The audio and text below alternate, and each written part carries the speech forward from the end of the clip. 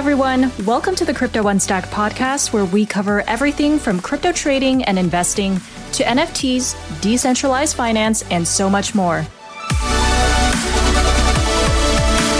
The Crypto Unstacked podcast is meant for informational purposes only and should not be considered financial or investment advice.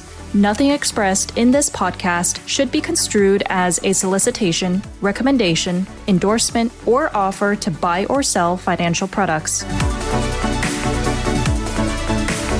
This podcast is sponsored by CoinFlex, the home of crypto yield. Whether you're passively managing money or taking an actively managed approach, you can earn and trade crypto easily on CoinFlex, which sees over $2 billion in daily trading volume. CoinFlex is committed to making crypto derivatives yield accessible to everyone, whether you are investing hundreds or thousands of dollars and more.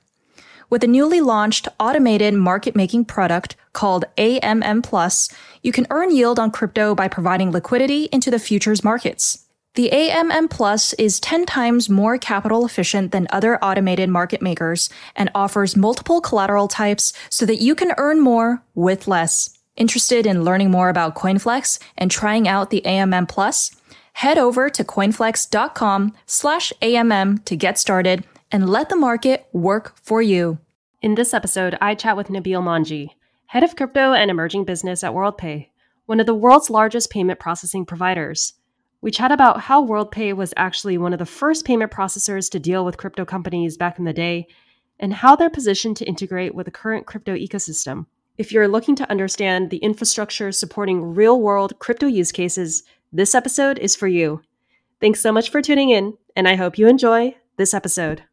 Hey, Nabil, welcome to Crypto Unstacked. It's so great to have you on the show with me. Hey, Leslie, thanks so much for having me. Incredible to have WorldPay on Crypto Unstacked. If you can believe it, this is my first conversation on the big topic of crypto payments, and this is what crypto was founded to be about. So it's kind of funny how it ended up being this way. Awesome. Yeah, it is a bit funny to have, the world's largest payment processor talking about crypto payments, which, as you said, was one of the first use cases for crypto in terms of what people thought it was going to disrupt. Yeah. And I mean, this world of payments, I guess specifically B2B payments, right, is the world that you live in on a day-to-day basis. You're speaking to merchants, I guess, mainly about the reasons for accepting crypto as payments, what that looks like, how the WorldPay infrastructure enables merchants to do this and service the consumer demand that we might be seeing today for crypto payments. And look, we talk a lot on the show about investing and trading capabilities and platforms and all the protocols that have kind of emerged within the ecosystem. But in terms of payments, I think this is where the real world use case comes in for the average person, right? We talk about crypto reaching the everyday investor or just the everyday person, but there doesn't seem to be a lot of talk about how this has grown significantly with WorldPay at the helm, building out the infrastructure. So let's talk big picture first to help our audience set the scene here. How big is this B2B payments ecosystem that we're probably not even aware of? Yeah, it's a great question, Leslie. So depending on the data source you look at or the report you read, global spending on cards this coming year is probably going to exceed $30 trillion. And if you include other payment methods like e-wallets or some of the QR code-based payments that are getting quite popular in places like Latin America and Southeast Asia and others, you're probably talking a global market for, electronic payments volume somewhere in the neighborhood of $50 trillion around the globe over the coming years. So it's a pretty massive space. Yeah, that's incredible. So when people think about WorldPay, what's the immediate association? Yeah, so WorldPay is what's known as a payment processor or merchant acquirer, to use industry lingo. And basically, we're the company or type of company that works with merchants to enable them to accept cards, e-wallets, and other alternative payment methods. So a lot of folks don't realize this, but Visa and MasterCard actually don't work directly with merchants. So if you walk into your local supermarket, they don't have a relationship directly with Visa and MasterCard. They work with a company like WorldPay that manages that for them. And so our ambition as a payments provider is, obviously to provide a great service and product for our merchants, but also allow our merchants to enable consumers to pay in the ways that they want to pay.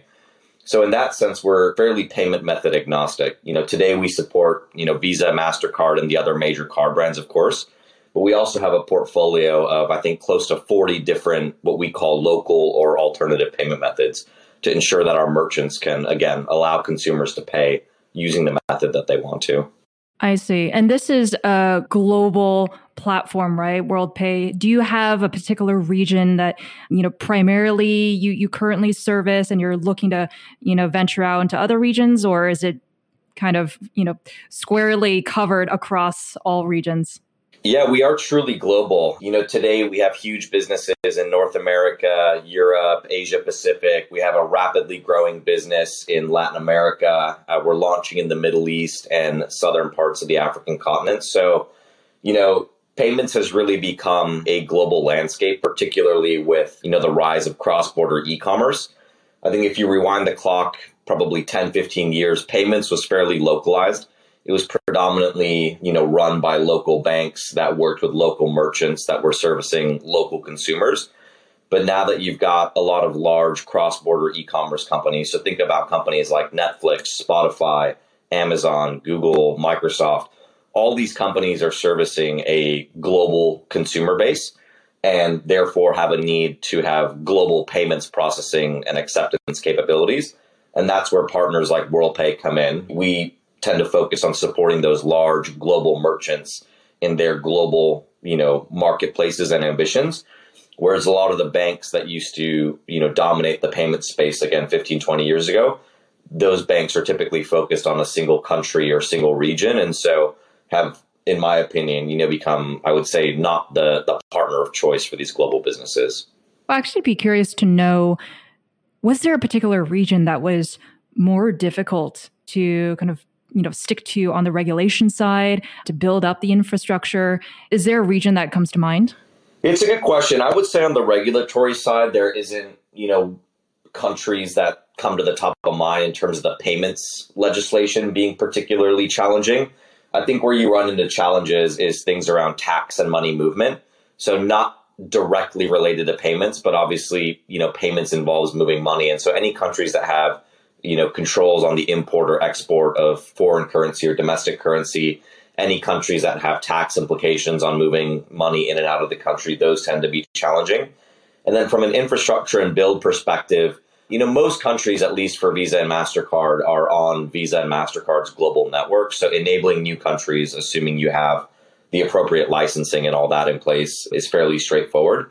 I think where you run into challenges is countries that have things like data localization requirements. So I think India is a good example of this, where, most payment and consumer data related to Indian citizens has to be stored locally in India.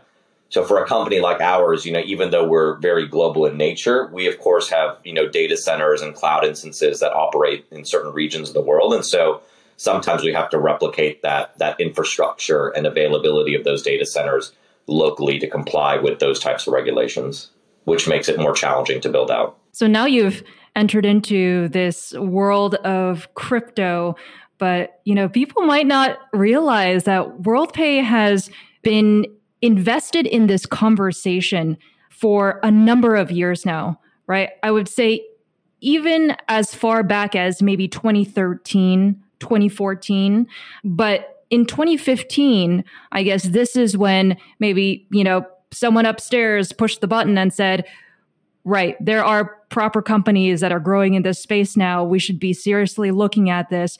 Talk to us about those early conversations, or stories rather, that were told to you, and give us a picture of what the early days were at WorldPay as you were assessing whether this was an actual opportunity or not.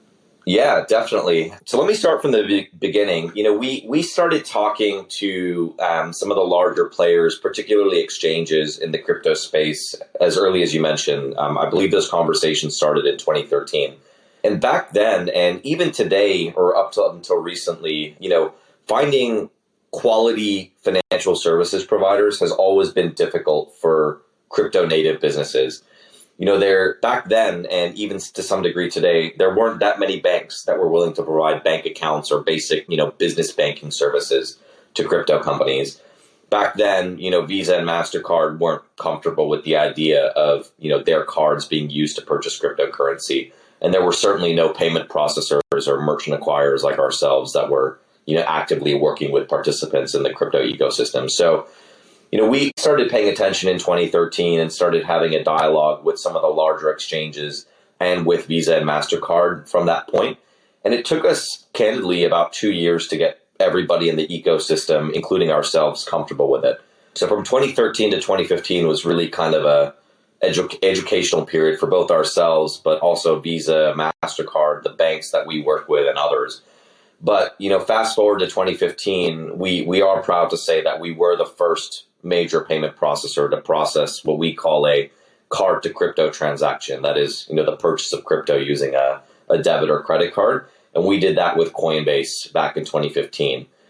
And so, we've been in the space for 6 years, which doesn't sound like that long, but if you think about the crypto ecosystem, that's more than 50% of the industry's lifespan. So we've been around for a while. And, to your point, we've always been around in the background. A lot of consumers probably don't realize this, but when they do purchase crypto using a card around the world today, we're probably the ones processing that. Today we work with 7 of the 10 top exchanges. We've got close to 30 clients globally, whether they're exchanges, wallets, brokerages. Those clients span US, Europe, Asia Pac, soon to be Latin America. So I almost guarantee that if a consumer's ever purchased crypto using a card, we've supported them in doing that. And we've historically been pretty quiet about that, and not for any particular reason. It just wasn't something that we felt the need to go out and market. But I think with the growth and the excitement that we're seeing in the crypto space and, the use cases for us as a payments company of the technology, this is an area that, earlier this year, we decided to invest significantly in. And so you're going to start to see a lot more from us in terms of us speaking about crypto, us being at events, us publishing some thought leadership and perspective pieces. And we're excited to be kind of growing, our brand in this space, so to speak. Yeah, 100%. What made you guys comfortable to double down on crypto back in 2019? We were just kind of coming out of a bear market or still kind of in it at that time, right? So it wasn't like there was an natural impetus to say, right, there's so much activity going on, let's be the ones to facilitate that activity. We're probably not seeing a lot of, payments demand or crypto payments demand at that time from, the average consumer. So what was that turning point? Yeah, I think there was a couple different things, and it really was a gradual buildup, if you will, rather than, one sort of inflection point. But I'll say a couple things. So, by the time 2019, 2020 came around, we had been in the space for 4 or 5 years, and I think had a much better understanding of some of the risks associated with processing payments in crypto.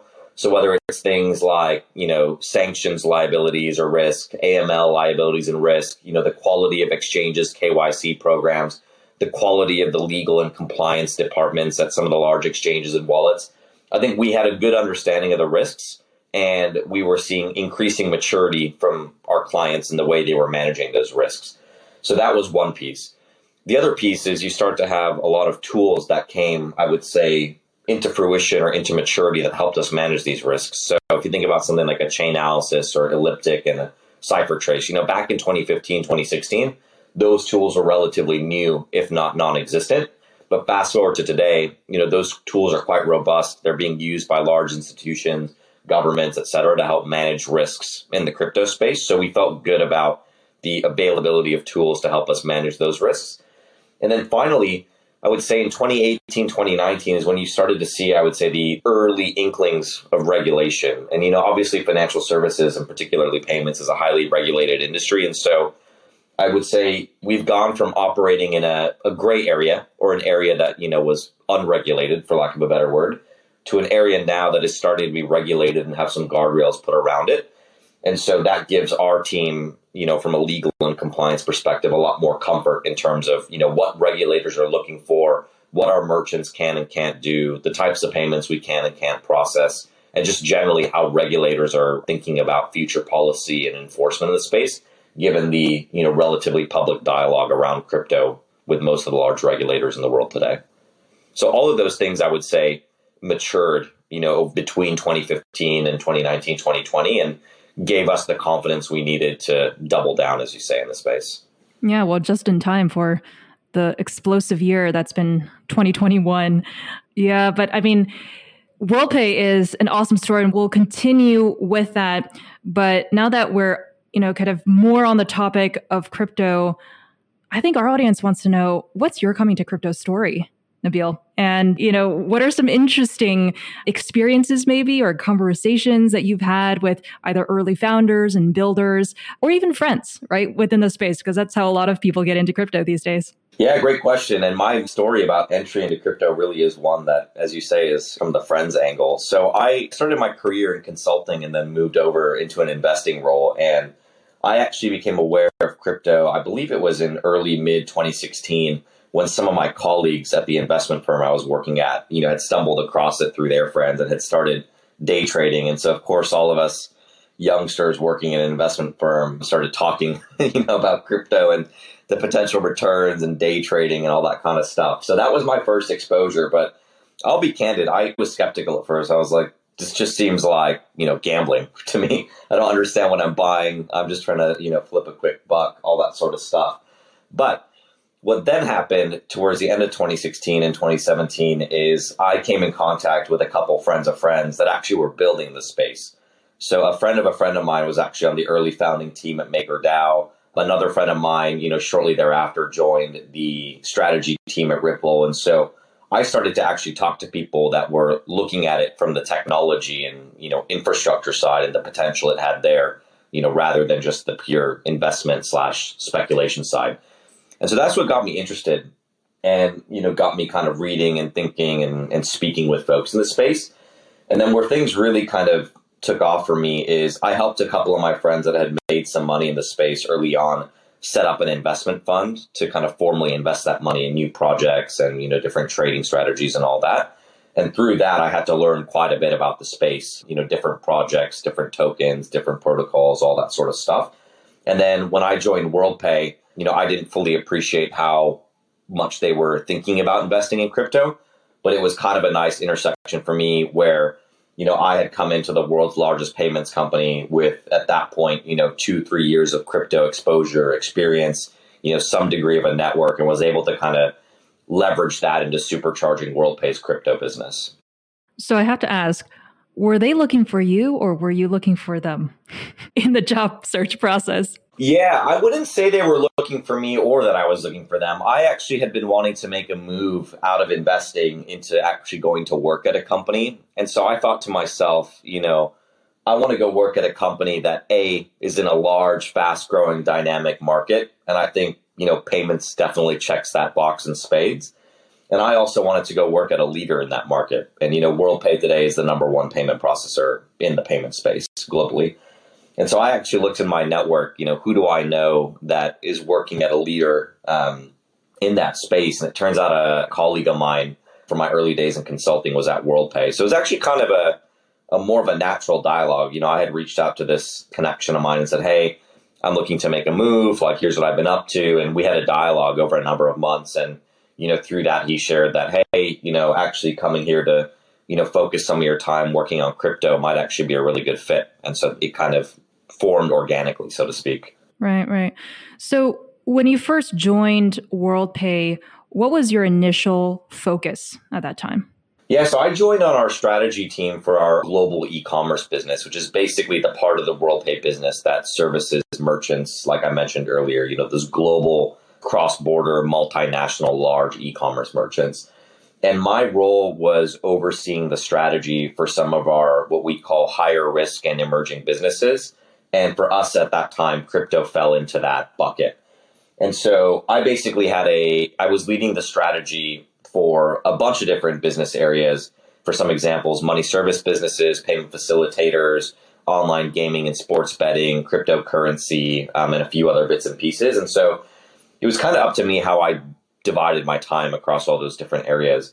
Across all those different buckets, crypto wasn't the biggest at that time. It was actually one of the smaller ones. And so if you think about splitting your time based on where, our dollars were coming from, it didn't make sense to spend time on crypto. But after my kind of early forays and, inroads into the space, I was pretty convinced that it was going to be pretty material for the company going forward. And so I ended up spending probably about half my time, in that first year focused on crypto.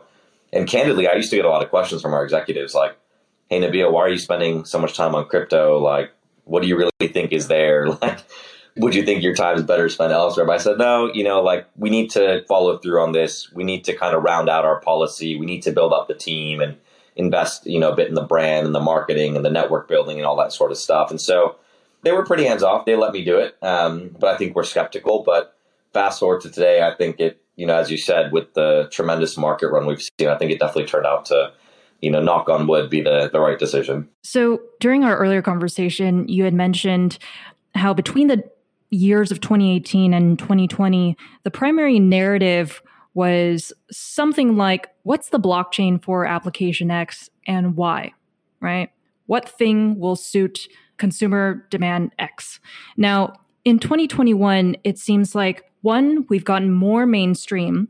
And with that mainstream adoption, there's been more of a focus on applications, right? So what is your 2021 and beyond thesis as it relates to WorldPay and payments? What is your crypto thesis, and how does WorldPay kind of position itself within that thesis? Yeah, so we're really focused on two key areas over the next 12 months as it relates to kind of using crypto/blockchain, in our ecosystem and for payments. So one is we do think at some point that crypto is going to be, a fairly commonly used payment methods, but we think the ultimate arrival of that is going to be driven by CBDCs. So we are paying a lot of attention, and FIS, which is WorldPay's parent company, has actually recently stood up kind of a dedicated CBDC team. So we are keeping quite a pulse on that. And we do think that once, different nations around the world do start to roll out CBDCs, that consumers are going to want to use those CBDCs for, payments and transacting. And so we are actually in the early stages of building out what we call our Pay by Crypto solution, which will basically, be the product, if you will, that we can offer to our, close to 2 million merchants globally, to enable them to accept cryptocurrency at the point of payment. And what we think is we're actually getting a lot of inbound interest from merchants, large and small, and across all sorts of different verticals to actually enable this today, even though CBDCs aren't really prevalent, particularly, in the major markets that we serve. But our thesis or hypothesis is that a lot of merchants want to start transacting with crypto, whether it's Bitcoin, Ethereum, stable coins, whatever it might be, to start to get familiar with what it's like to accept digital assets, what it's like to move digital assets, what it's like to account for and think about tax treatment for digital assets. So we're going to be launching a product next year that allows our merchants to accept payment in crypto. And if I'm being honest, that may see significant volumes, it may not, but I think it allows our merchant base to get comfortable with the idea of accepting payment and transacting in crypto, which thereby is going to accelerate the ability for them to kind of lean into the CBDC ecosystem when it inevitably comes in the coming years. So that's piece number one. And then the second piece is, one common complaint about the payments ecosystem, particularly as it relates to card payments, is it's not even close to real time. So just to give you a sense, like when you go use your card at a merchant, they have to give you the good and service immediately, right? So like you walk into a supermarket or, you pay your Netflix subscription or whatever, like you get your groceries or you get that access to Netflix immediately. But the supermarket or Netflix, they typically don't see that money anywhere from like 1 to 2 days later in the fastest parts of the world, all the way up to 30 days later in some of the slower parts of the world. And the reason for that is like the way that card payment money moves, that infrastructure was built decades ago.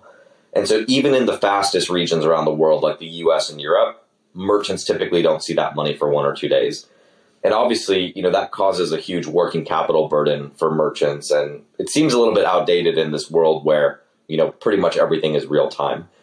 And so what we're looking at is how do we speed things up and make them closer to real time using, particularly, at least in the first instance, stable coins.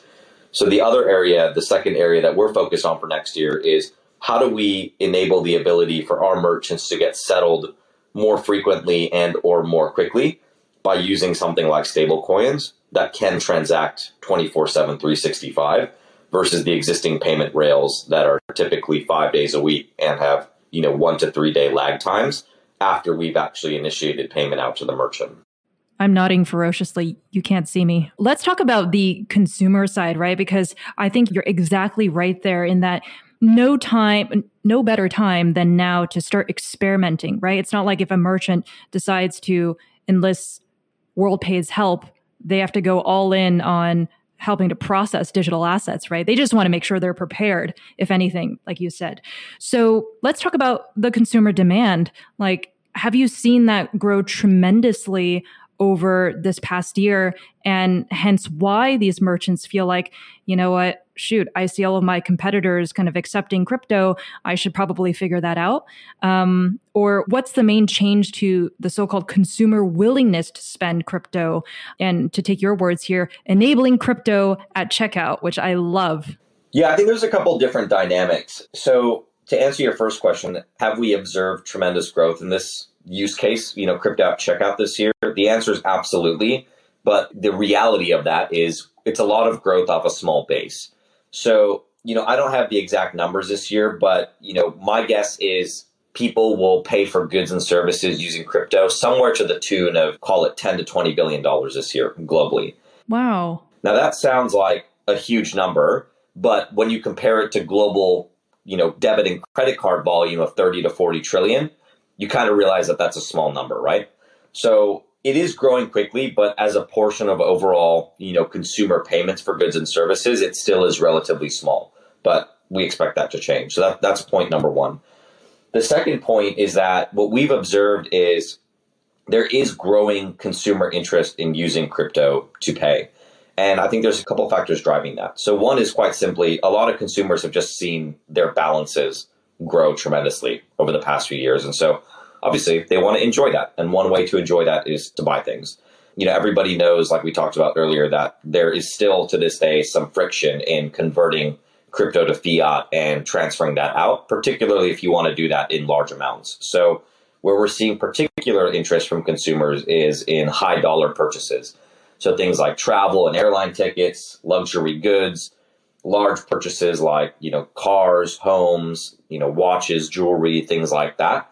So if you actually look at like where we're seeing a lot of that volume and what types of merchants are leaning in to accept crypto, it falls into those higher, ticket items or higher average transaction value items. So that's another piece.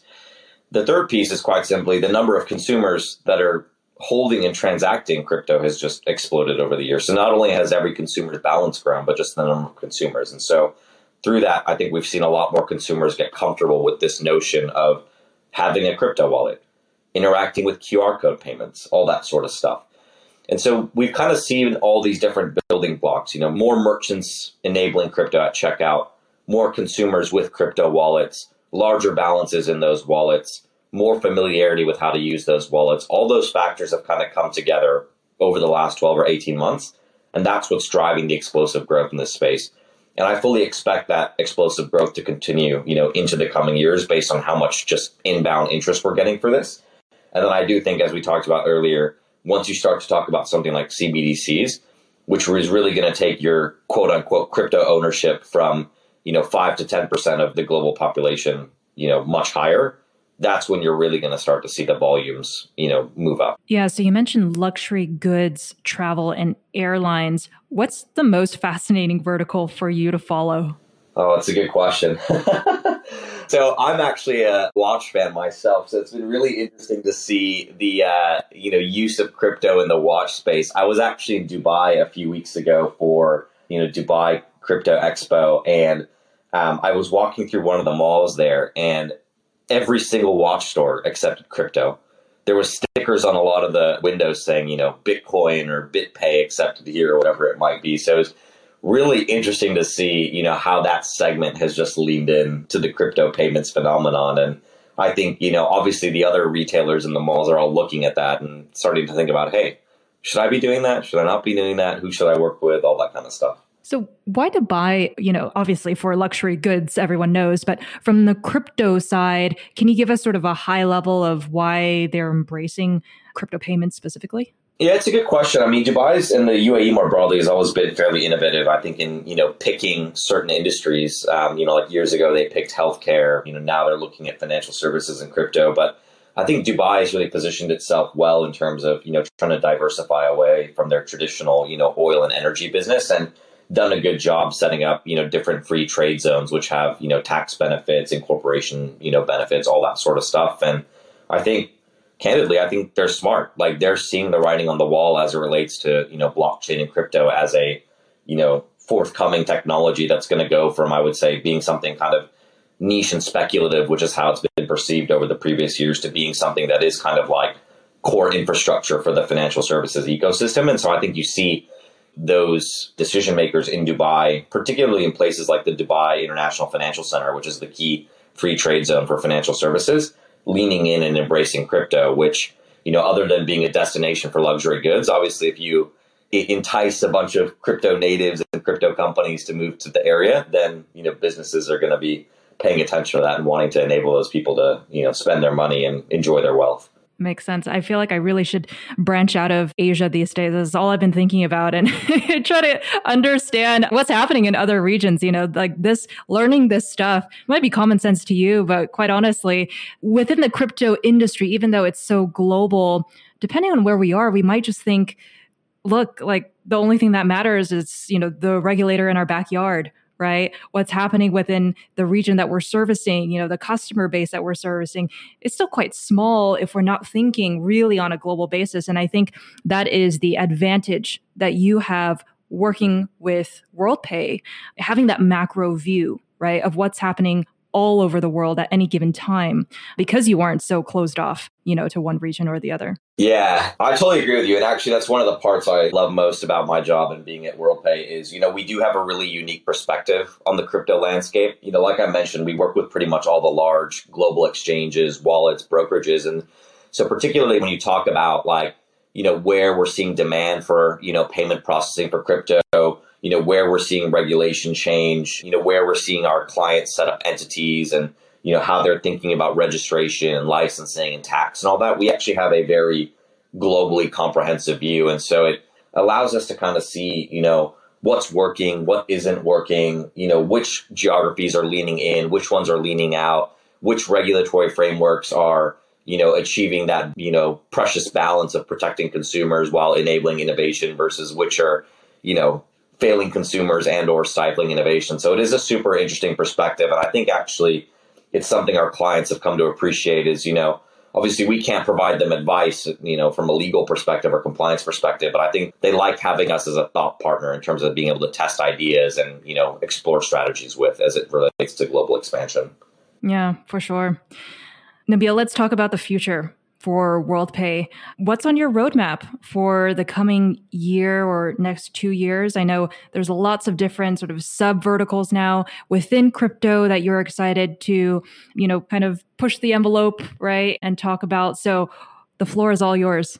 Yeah, so I would say a couple things. We always want to strive to provide the best, most comprehensive global service to our crypto clients. And historically, we've been, I would say, challenged in doing that largely because of third-party partners we work with.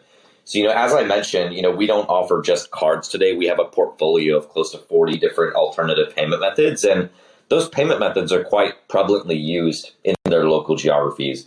And so historically, some of those payment method providers have been, I would say, a little bit hesitant to enter the crypto space due to concerns around things like regulation and risk and all that. But we've actually, over the course of this year, been engaging in a huge, I would say, education campaign with a lot of those payment methods. And, by the end of this year, we're going to have, I think, close to 15 of those 40, enabled for our crypto merchants. So they've gone from being, I would say, crypto skeptics and unwilling to provide their product into the space to now being, crypto friendly. So that's a big thing that we're focused on is growing out that list from 10 or 15 to 40 over the coming year or two. The second thing is we actually also have a very large, what we call kind of fiat off ramp or fiat out set of products. Now, historically, we haven't offered that in the crypto space, again, due to, risk appetite restrictions from some of our third parties. But again, we've been embarking on a huge education campaign and investing in better transaction monitoring software and tools and teams to manage risk there. We're close to getting a lot of our partners on that side quite comfortable with crypto, and so are hoping to be able to expand the type of fiat off-ramp products that we're delivering to the crypto space over the coming year. And just to give you a sense for what we do there, we help companies like Airbnb, pay out hosts around the world. We help Etsy pay out marketplace sellers around the world. So if you think about crypto, right, obviously getting money into the ecosystem is important, but just like those other businesses, getting money out is equally as important, if not more so. And so we're excited to be able to expand what we're doing there over the coming years.